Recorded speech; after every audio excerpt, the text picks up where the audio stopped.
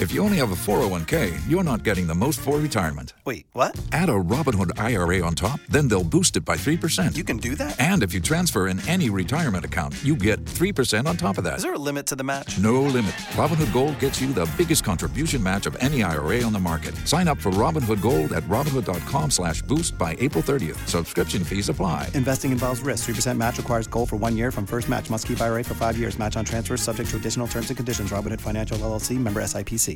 Is the Jussie Smollett story still fresh in your mind? Well, I was talking to Herman Cain last night, and I just had to share something with you that he told me. It's about a professor, Wilford Riley, at Kentucky State University. He got interested in all of these hate crimes, and he wondered, my goodness, how many of them really happened? So we looked at 346 so-called hate crimes for which good data was available, and he found out that over two-thirds of them, were not hate crimes at all.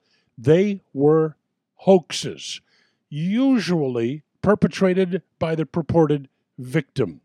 The deeper this professor dug, the more surprised he was. The professor wrote, "This phenomenon of fake hate crimes did not appear to be small-scale or regionally based. You have a gay pastor in Texas accusing a Whole Foods store of selling him a cake with a slur written in the icing. Video evidence showing that he was lying.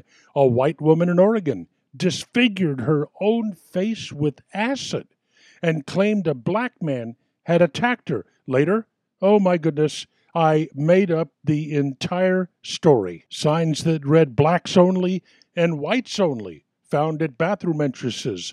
University of Buffalo, upstate New York. A black graduate student confessed to posting the signs." Yes, these crimes do happen, folks, but remember, more often than not, they are fake. So be careful how fast you jump to conclusions. Well, unless maybe the conclusion is that it's fake. Solomon Brothers Studios, on the road in the Bortz bus. This is Neil Bortz.